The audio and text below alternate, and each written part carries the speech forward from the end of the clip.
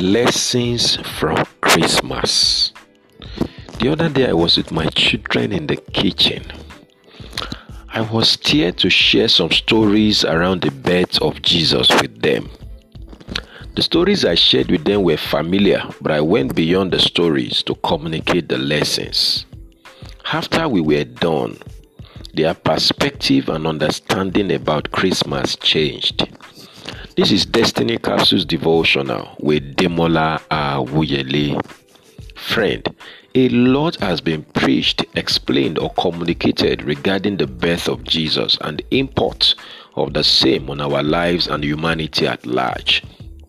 Jesus came down from the glory of heaven to die and bring us back to God. Hebrews 2 verse 10. He came to die, and his death reconciled us to God and gave us a fresh start via which we can fulfill our destiny. Mary kept herself pure as a virgin so that age-long prophecy could be fulfilled through her. Isaiah 7:14, Luke 1:27. Every prophecy has its requirement, and there are positive prophecies still waiting to be fulfilled today, if only you can position yourself correctly. Joseph chose to endure the ridicule that came with a mysterious pregnancy. He was submitted to God to provide earthly fathering for Jesus. Matthew 1:20 and 2:13-23. Herod was a picture of an insecure leader. Matthew 2 verse 3. A leader that could not tolerate the rising of another star. He was uncomfortable with the news that another king was to be born.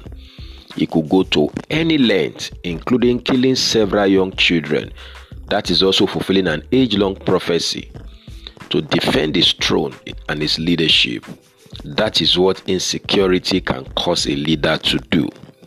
Perhaps what made those men that brought gifts of gold, frankincense, and myrrh to Jesus, what made them wise was their action. They discerned greatness in smallness.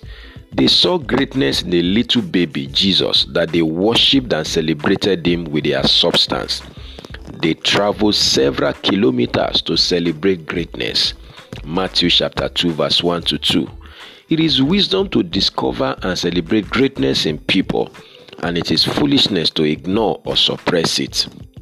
Let this mind be in you, which also was in Christ Jesus. Philippians chapter 2 verse 5. Jesus left the comfort and glory of heaven so that he could fulfill his destiny and also help us to fulfill ours. Hebrews chapter 2 verse 10. How much can you give up in order to fulfill your destiny? Remember, other people's destinies are locked up in yours. Your failure or success is never personal. It is generational. Think on these things. Merry Christmas. I pray for you today that the lessons and the blessings of Christmas will be your reality. And may you live in the consciousness of what Christ has come to do so that you can fulfill your own destiny. This is a blessed day for you. Go and win with Jesus. You will succeed. Merry Christmas.